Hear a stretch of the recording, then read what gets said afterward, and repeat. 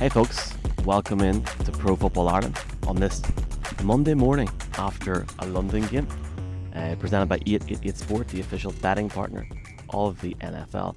Michael McQuaid, delighted to be joined in a taxi going from Tottenham to Stansted Airport with my man from Kerry, Conall Diggin. Conall, first off, I would say Kajay, but apparently I'm saying that wrong. Yeah, it's Conall Satatu, or Anwyl Tu, or not Anwyl Tugama. I don't know. I'm too tired, to be honest, to speak any other languages. But that was a very good game, even though it was 7-11 until like halfway through the fourth quarter. We still managed to somehow enjoy the game, even though it was 7-11. And I think like if you were neutral watching that game and you were there, you probably had an amazing time. If you were watching it at home, I don't know what the experience was like, but the atmosphere in the stadium was like we were in Buffalo, basically.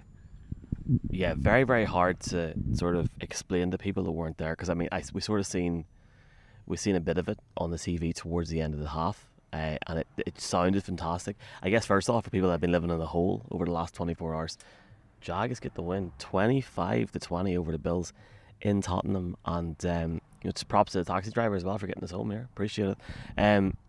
It's you sort of mentioned it there, Conall, before we talk about the actual game. It was a little bit like, I mean, maybe this is wrong, and it's not meant to be negative in any way, but it was a little bit like a college game in Dublin. Like for me, like atmosphere, there was a lot of Americans. I found, a few people asked, I think it was Stefan Diggs and Sean McDermott after the game about the way that the fans travel, and their first reaction was, well, Bills Mafia travels. They certainly travelled this week because the atmosphere was just unreal. The only thing they really missed was the separate player introductions. That would have made it even better, man. Yeah, because who was it? Josh Allen came out, and I saw him come out, and I saw like the crowd give him a big roar, and you were like, just wait till he comes out. And he's come out. He's come out already, and he's like, what? You were like, what? You look up at the screen, he's throwing the football. You're like, oh my god, he has come out. But they were talking about the fans, and I think what makes it even more interesting saying the fans travel is that's only the second time they've played in London, or maybe the third time. I think they said something about 1990 now, but I think that might have been just a pre-season game type thing. But this was only the second time they've played, at least in the last 10, 15 years, and they're actually 0-2 now there. So maybe they won't want to be coming back to London. Maybe they want to go somewhere else. Cough, cough. Come to Dublin, maybe. Sean McDermott. But it was amazing. Like we were basically in Buffalo. The amount of fans, like I was talk to someone from Jacksonville, talk to someone from Buffalo. Like there's plenty of people coming just to watch an NFL game. Like shout out to the fire engine, who I think is behind us. I don't even know. Is it a fire engine or an ambulance, Conall? Well, hopefully, please God, everyone's okay.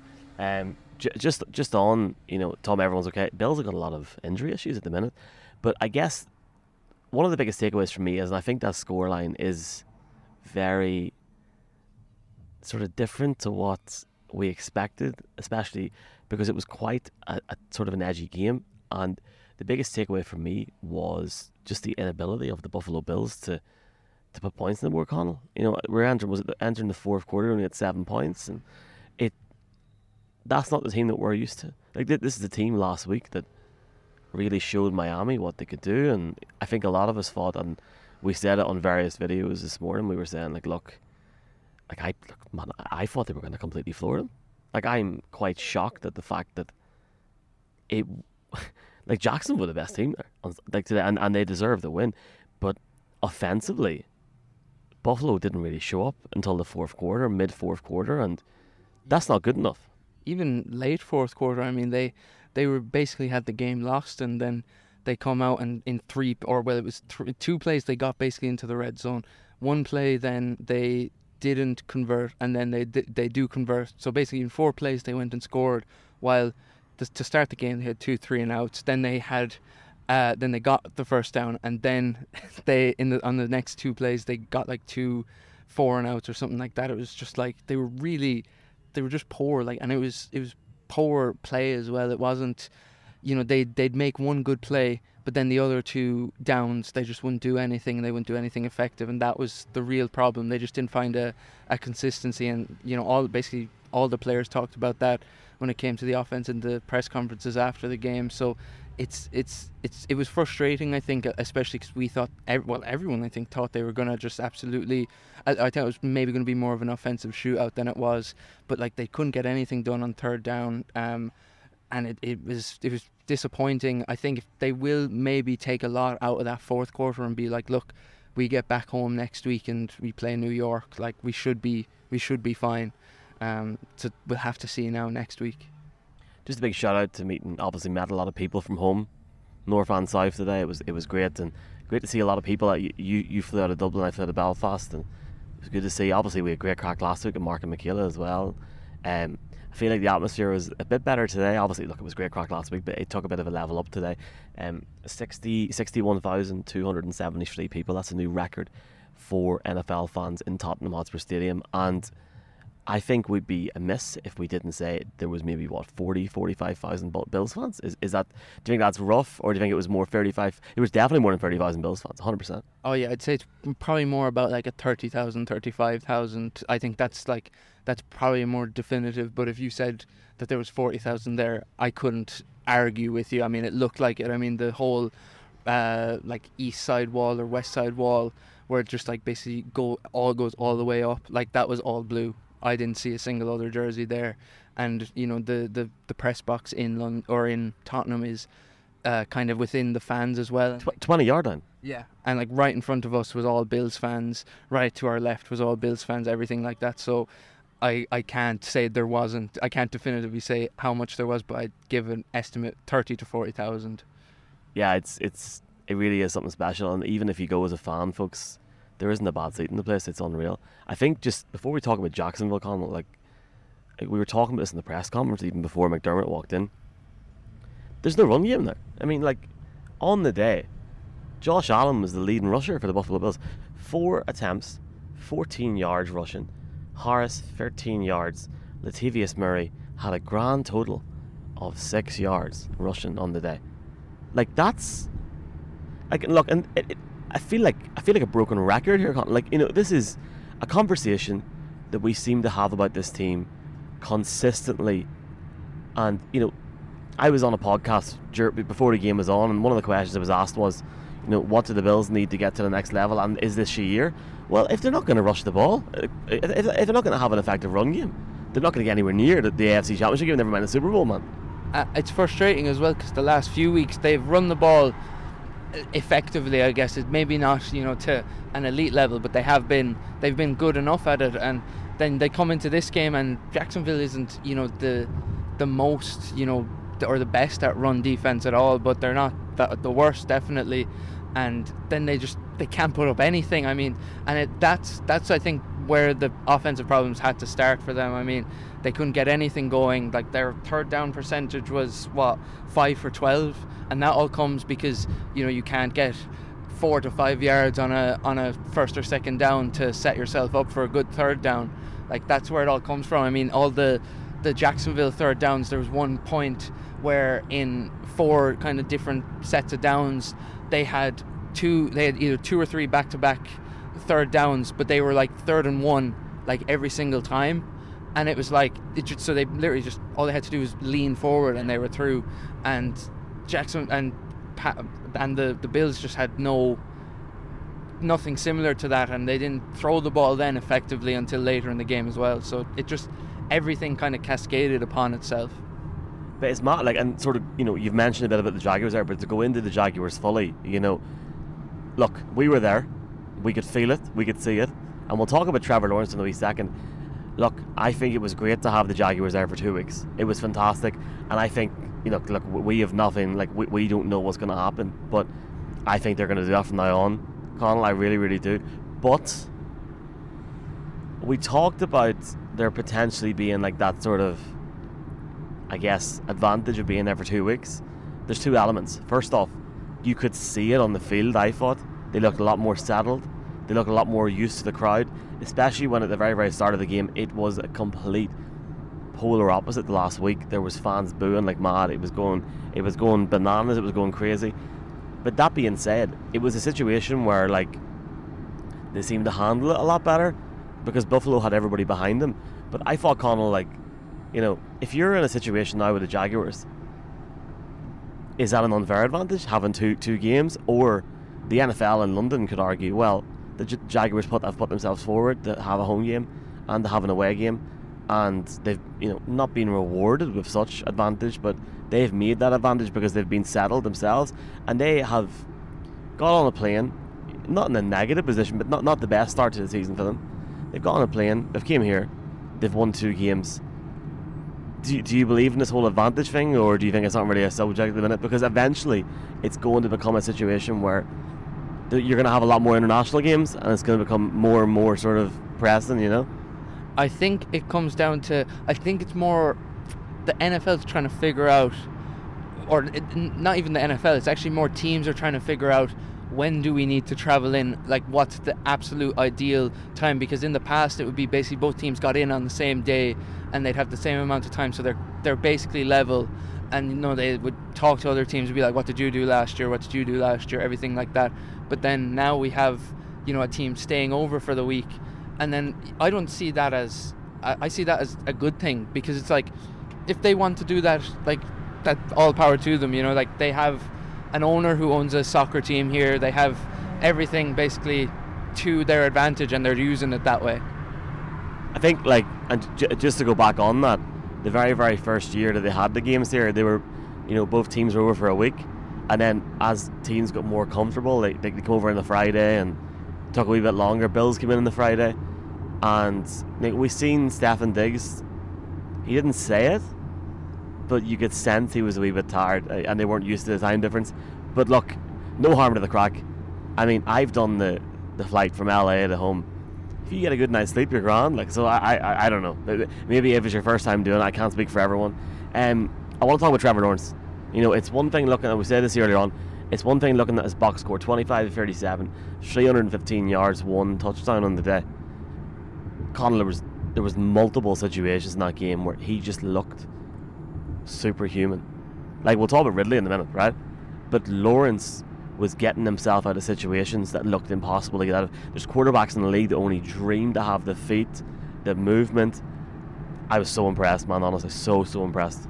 Yeah, and that's always one of the things when, I don't mean to get into a whole thing, but it's like you're looking at a quarterback who's white, and then they always say sneaky athleticism, which is basically the way of saying, oh, he's white and he's fast, basically, is the best way to say it. But it's like, he reminds me of Andrew Luck, I think, is the best way to put it. And I don't think that's like a mad thing to say, considering, everyone was like, oh, he's the best quarterback prospect to come out since Andrew Luck of the draft. But he's so good. Like, he was sacked 5 times today.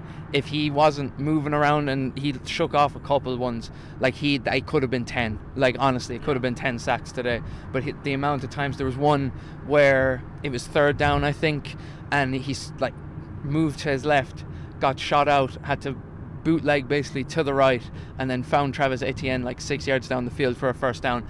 And me and you were like, how has he done that? And you looked over to me and I have no clue how he did that. And it's one of those things where you're like, this guy is going to be a really good player for a long time. And he did have 2 fumbles today. Now one of them he was just absolutely like walloped. One of them maybe he could have kept a hold of, but I think if he can get that under control, I think he had 8 last year, I think. Now 4 of them came in one game against the Eagles as well. But he's very good. We saw him 2 weeks in a row, and there were some throws he was doing where you're looking at it, and the minute he throws it, you're like, that's a completion. And you can't say that a whole lot. There was even some throws Josh Allen made today, and you're like, oh, and then it would be complete, and you're like, okay. But Trevor Lawrence was perfect, like, every time. So fun to watch. I agree with you with the Andrew Luck thing. I think he's more athletic in the sense of he can move a bit more. But I think you're bang on with that there.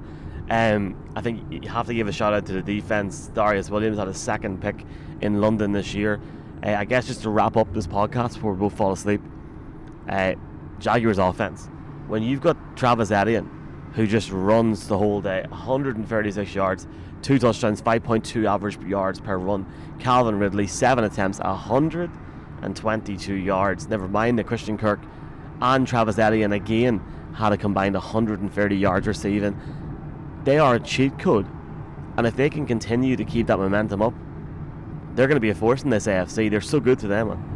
And I was a little bit worried about them coming into last week's game, because I thought they might have lost last week's game. I think I did have them losing, but they were so impressive last week, and then this week it was a stop-start game, but their defense was 10 times better than what I expected it to be. Now, whether that's part of the Bills being really tired, we don't really know, but like Travis Etienne, who didn't get to play his entire first year because of a broken foot, wasn't a massive factor last year, but still had some really good games, and then comes in today. Like, they have Tank Bigsby, who's, you know, the short distance back. They didn't use him. I think he had three carries for 8 yards, and then they just throw Travis Etienne 26 carries, 136 yards. There was one point in the game where in the first half he was absolutely dominant, really quiet in the third quarter, and in the fourth quarter just turned it back on again. He had, like, his first touchdown, he had a carry for a first down, a carry for a first down, and then a carry for the touchdown. 3 carries in a row, all efficient and good carries, and then he had the carry that basically ended the game. And then the Calvin Ridley as well, that was just, that's what we've been missing the last year and a bit, or year and a half. I think he's been gone from the league.